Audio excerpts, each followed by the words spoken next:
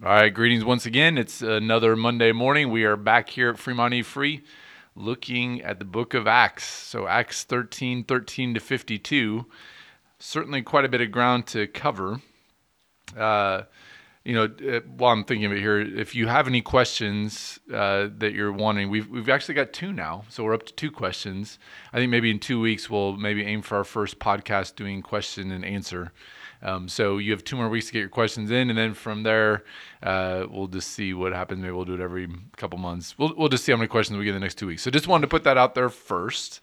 But then let's talk about Acts 13 to 52. It's Paul's first recorded sermon in the book of Acts.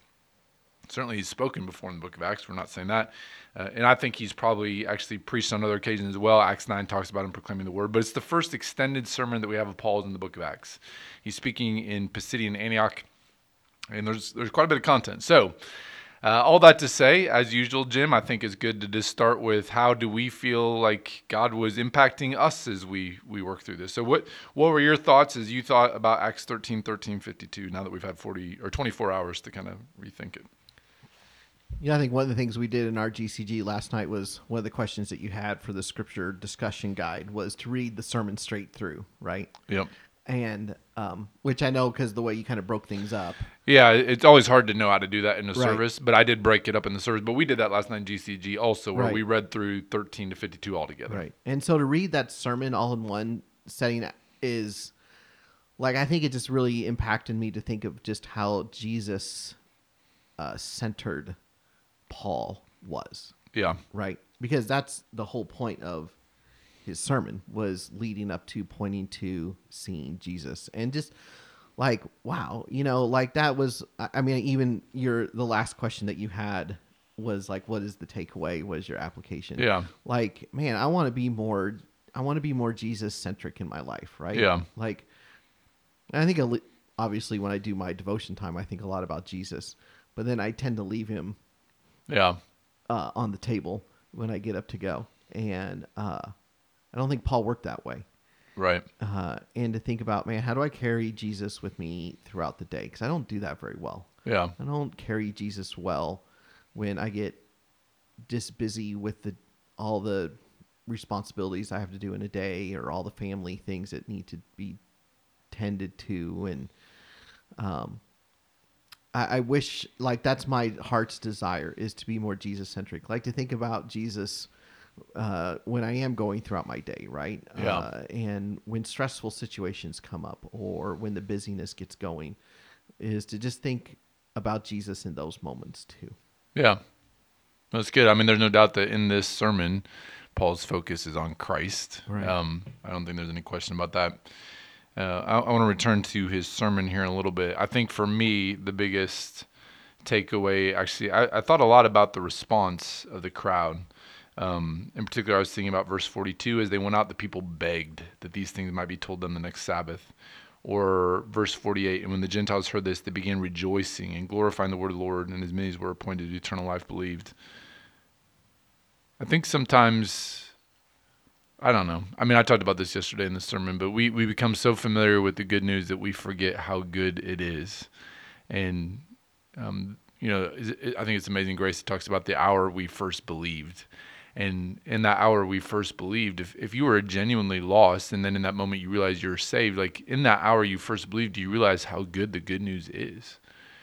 But I think it's easy to lose sight of that over time and to lose urgency for other people because you forget, like, this is really good news to the point that they're begging, like, we have to hear more about this. Like, you've got to come back and tell us next Sunday because we need to understand this more. I mean, you see that begging there, and then you think about the general indifference that we have as a culture towards Christ, and even me personally at times. Like, I know the facts about the good news, and I feel confident I've placed my faith in Christ, and yet, like, my fervor for it often wanes, and it's as if I've just forgotten this is really good news. And so I think that's the thing I thought about most as I was preparing this last week, that Christ dying on the cross for our sins is not something we should ever grow tired of, nor should we ever move beyond as if we've got this figured out. It should be, every time we hear it, there should be a part of us that's just rejoicing and thinking, this this is really good news. So I think that was the thing that stuck out to me the most. It's interesting to see, when you take verse 42 that you mentioned in 48, and then you contrast that with 50, right? But the Jews Sure. incited the devout women and high standing, and the leading men in the city, and stirred up persecution against Paul and Barnabas, and drove them out of their district. That the exact same message created these two polar opposite responses, right? Yeah. I mean, at one end you have people that are rejoicing and glorifying God. They're ecstatic and they're thankful. And you got another crowd that is so mad that they get other people riled up so that they can drive them out of town. Yeah. Like, to know that this is Paul preaching, right? This isn't me. This is Paul preaching. And to sit there and go, oh, wow. Paul did have a lot of great responses, but Paul, as great as he was and as a wonderful preacher as he is, still had opposition come against him at the same time. Yeah.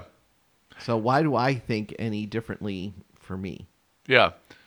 So I guess a follow-up question I would just ask is, like, if it is good news, then why is there opposition? Why do people respond this way? Like, how do we make sense of that? Like, from a worldview standpoint, from a biblical theology standpoint, like, how do we make sense of the fact that Paul is preaching this message, which is, at least in our estimation, inarguably good news, and yet there's people who hate the message and they want to drive him out? Like, why is that? And what do we make of that? Yeah. Well, even there's a little bit of a hint of that in Paul's sermon, right? When he's talking about very early on in his sermon. Oh, I can't find it. It's like verse 27. Is that what you're thinking of?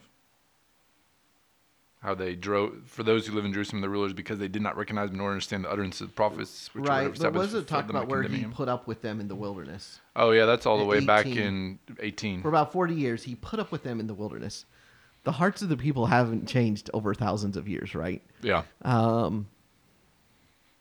By the way, that is a kind of it's sad that God put up with them, right? Like, I mean, it does speak to their heart condition, right? Like, that phrase actually stuck out to me. He put up with them in the wilderness. Like, right. You put up with things that you're like, ugh, like, and there is kind of a sense like they were just in rebellion, right? Like, but yeah, to your point, they were nothing really changed in 1,000 years. Right. They're still rejecting. Yeah. God. They're rejecting Jesus. You know what? It says in John, men love darkness rather than light. Yeah. Right? That shows, Romans, right? We were once enemies of God. Yeah. That's just this playing itself out in real life. And I think that what happens is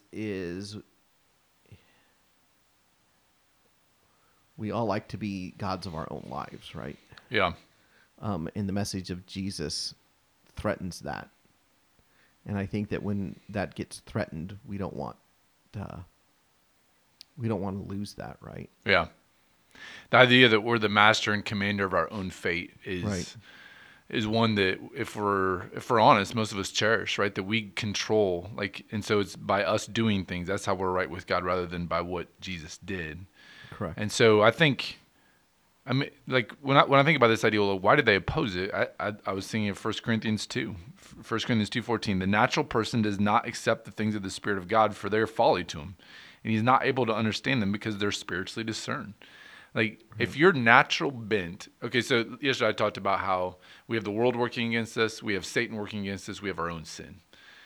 So let's just take our sin for a second. If your own bent is to think, well, I can do this on my own, I don't need rescued, I've got this, I'm okay, like, then the message of the cross is going to be offensive to you. Right. And that's setting aside the spiritual warfare components and the worldly opposition to it, right? Like, the world around us and Satan and our own sin are all trying to convince us we don't really need a savior. And so for those reasons, we are going to be blind to the truth. And verse 48, I didn't talk about it a ton yesterday, but it's in there, and it's pretty straightforward, right? The Gentiles heard this, they began rejoicing, glorifying the word of the Lord, and as many as were appointed to eternal life believed. Yeah, I was going to go there. I think some people might be uncomfortable with that language, that right. that God is the one who points there. But I think first of all, you got to deal with that text itself, let alone the other passages that talk about the same type of thing. Like, at the end of the day, and I think this is what 2 Corinthians is getting at, unless the Spirit of God opens a person's eyes, Right. they're not going to be able to discern spiritual truth. Right. And so why is it that some oppose and some accept? Well, the reason why some accept is the grace of God, that God opens their eyes. Now, don't mishear me here. Like, obviously, even in the context of this sermon, Paul still calls for a response. Correct. He doesn't, like in verse 40, he says, beware, right? He gives this warning. He's like, you need to listen to this. You need to make sure you respond. He doesn't say, well, some of you will respond, some of you won't. Got a point.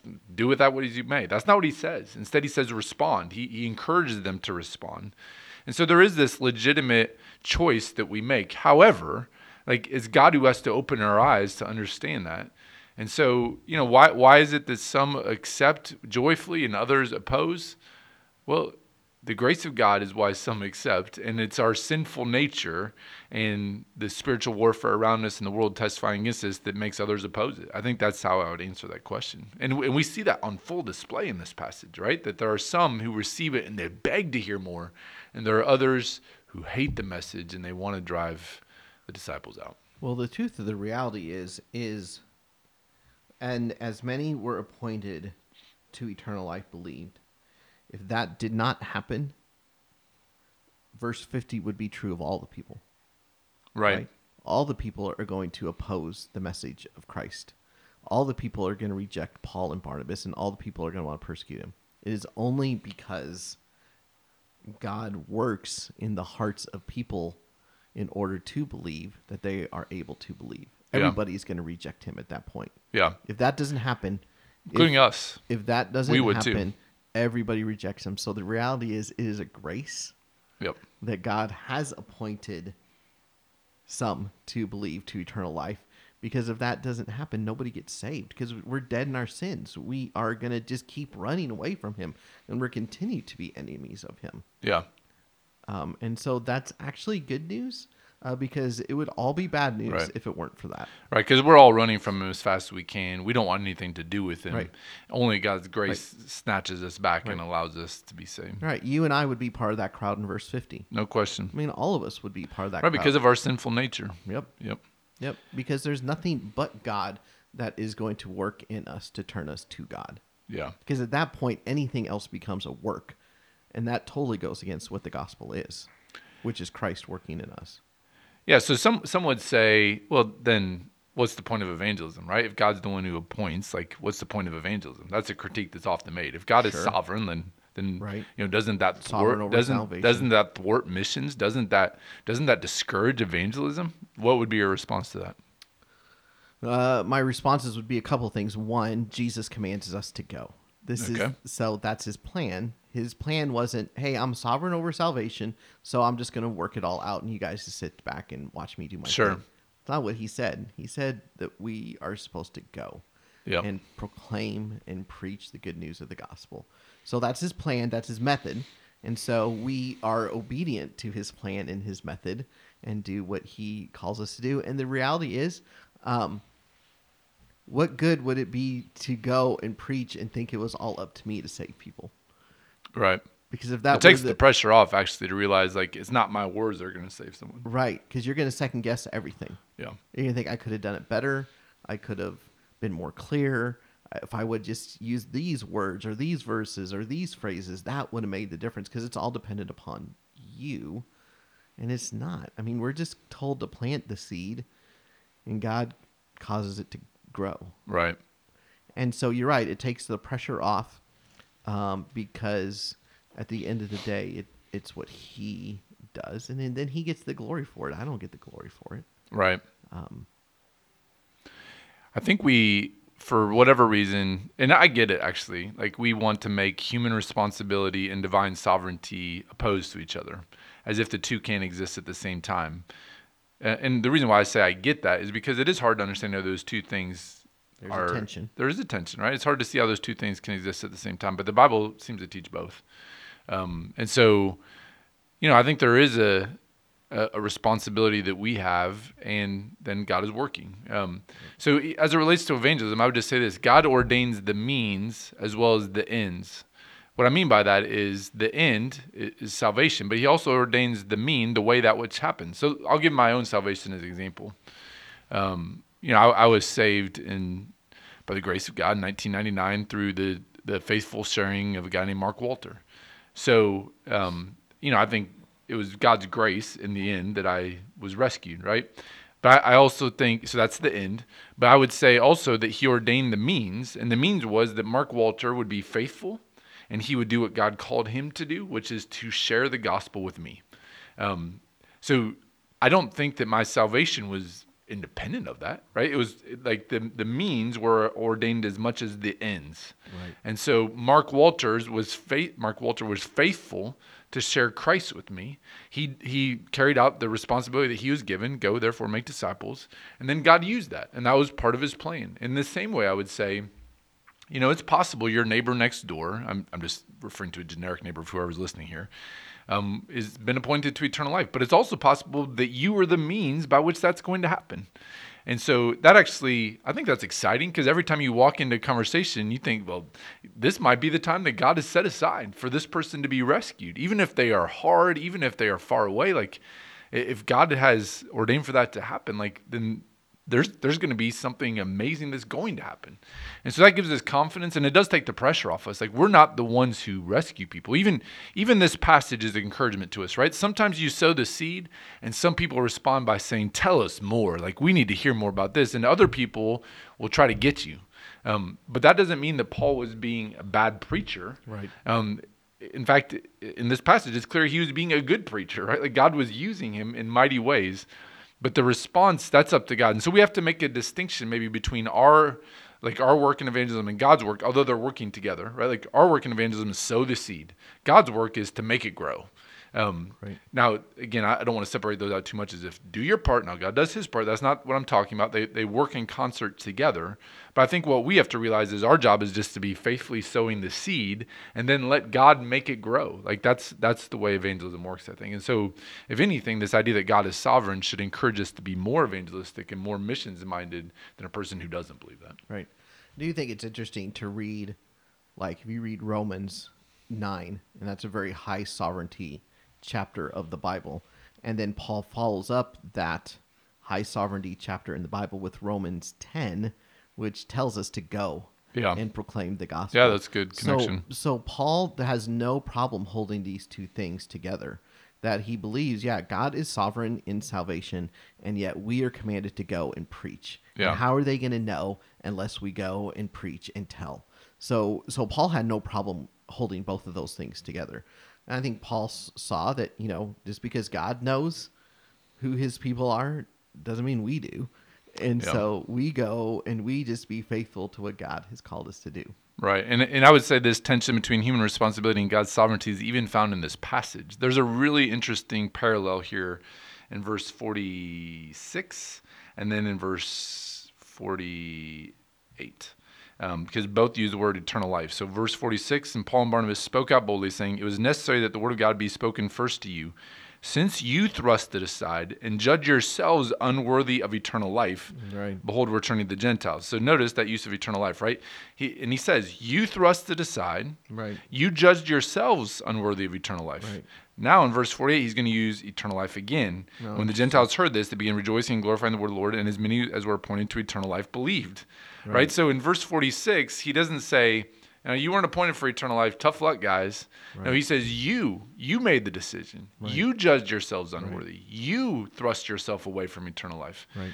But then in verse 48, he comes at it from God's sovereignty angle. So again, I think we feel this tension because we feel like there's a contradiction between human responsibility, making real choices, and God's sovereignty. Right. But it's not a contradiction. It's just a paradox, which is a seeming contradiction, because clearly, even in this passage, we'd have to say both things are held up as true. There is human responsibility. They're making a choice. At the same time, God is appointing. And how those two work together is a bit of a mystery. That's the thing about paradoxes. They're mysterious. Right. And I think the interesting thing is that is the pattern that you consistently see, though, going through Scripture, right? Is that we are always responsible for rejecting absolutely the message, right? And God is always responsible for the saving work that takes place in our lives. Yeah, I think, if a person ends up in hell, it's always because of their own choice, right? Because they chose not to follow the message.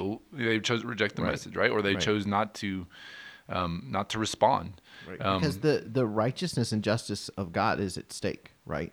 Right. Because there's no one that's going to say, hey, you sent me to hell wrongly. Right. Because that does unravel the justice of God. So if we really hold that God is just and righteous in everything that he does, every decision that he makes will be so as well. Yeah. No, agreed. So let's shift gears here for a little bit. I want to come back to the sermon for a second. Why do you think, why does Paul take this extended journey back through history and through the Old Testament to make his point here? What's he doing? You know, I think he's probably doing a couple of things here at least. I think one, he is pointing to the people, kind of like what Stephen did. The people have continually rejected God. Yeah. You know, in the wilderness with Saul, with the prophets. You know, they've continually rejected the message of God. And they're going to reject Jesus again. So I think that's one of the things that he's doing. But I think the other thing that he is doing is he is showing the people, here are all the ways that you thought you could try to save yourself. You know, you tried to save yourself by keeping the law. You failed. Look at all these things that you've done, that you've tried to do, and you failed. And yet here's Jesus. He succeeded where you failed. And that's why you need something outside yourself to save you, because you cannot save yourself. Right. You need Christ to save you, to do the work that you couldn't do. Right. Yeah, I think those are a couple of thoughts I had about No, that's good. And I think someone pointed this out last night, like in our gospel community group. I thought this was really helpful. They talked about how in Acts 17, when Paul is preaching at Mars Hill or in front of the Areopagus, I don't know how you say that exactly, but he takes a totally different tactic. Right. We talked about this last night. He doesn't go through like the Old Testament history. Right. He doesn't quote Old Testament scriptures. Nope. He takes a much different tactic. So some of it is contextual here. I think we have to say, like, he's preaching to a particular audience. And so, you know, if we were going out on the street today to preach, I'm not sure how helpful it would be to walk through the history of Israel and the land and all of that with the common person in Fremont. Right. But like, I do think it is important to keep in mind that there is a history and that God's always been working towards this. And that maybe does have relevance even for the person in Fremont, Nebraska. All of history has been leading up to this point where Christ is seen as who he is, which is the Messiah. Excuse me. One of the things that struck me, though, I'll say this, like, I don't think this is a main point of Paul's sermon. But I was struck by he mentions years several times. He talks about how he put up with them for 40 years in the wilderness. He talks about all this took place over 450 years. He talks about Saul being a king for 40 years. And like as I started thinking about all that, I was just thinking, God's working in history takes place over really large swaths of time. And I think sometimes we get caught up so much in the here and now that we just think, we hear about the news, oh, this is happening in Ukraine or whatever. And we think, oh, the world's falling apart. Like, oh, like everything is like this. And, I'm not saying it's not a serious deal. I'm not saying that. I'm just saying, I think we sometimes forget that God works in really large sections of time and that his plan unfolds over really long periods sometimes. And we get so caught up in the here and now that we forget that we forget this was 450 years. Like, that's crazy. That's a super long amount of time. The United States is not even close to that we're not even 300 years old as a nation, right? And for 450 years, this was happening. Like, I think we just sometimes get caught up in recency bias and we just think, oh, what's happening now is the most important thing to happen ever, and forget that God is just working in a really long, patient, slow way. And so I don't think that was the point of Paul's sermon. That was just something that stuck out to me is sometimes we just need to realize God is painting on this long timeline that we don't see, and we just have to trust that he knows what he's doing. Because the point of all of that, I think, is to say, even back through those 450 years, all of it was leading up to Christ. In the same way, whatever trauma we may be going through now, like as a nation or whatever, as a world, like, it's painting towards his long picture. Whatever, and maybe he will come back this year. I don't know. But maybe it'll be another 1,000 years. Like, the point is he's working and he's bringing it to conclusion. And so we just need to trust that he has a plan that he's unfolding. That was another thing that stuck out to me in this sermon. Right. That's good. All right. That's all I got today. You got anything else? That sounds good. All right. It was a good passage this week. Yeah, a lot going on for sure, but hopefully some things that were helpful for you. So Acts 14, actually all of the chapter next week. Although that sounds really long, it's actually much shorter than yesterday's sermon. So Acts 14 for next week, Acts 14, 1 to 28. A lot going on. There's a lot going in this on. chapter. And kind of like a lot of different stuff going on. So Right. it'll be interesting to cover all that in 1 week. Looking forward to that. Encourage you to go ahead and read ahead if you're listening and read Acts 14, 1 to 28 to be prepared for the preaching of the word this Sunday. Until then, though, have a great week, and we'll catch you next week.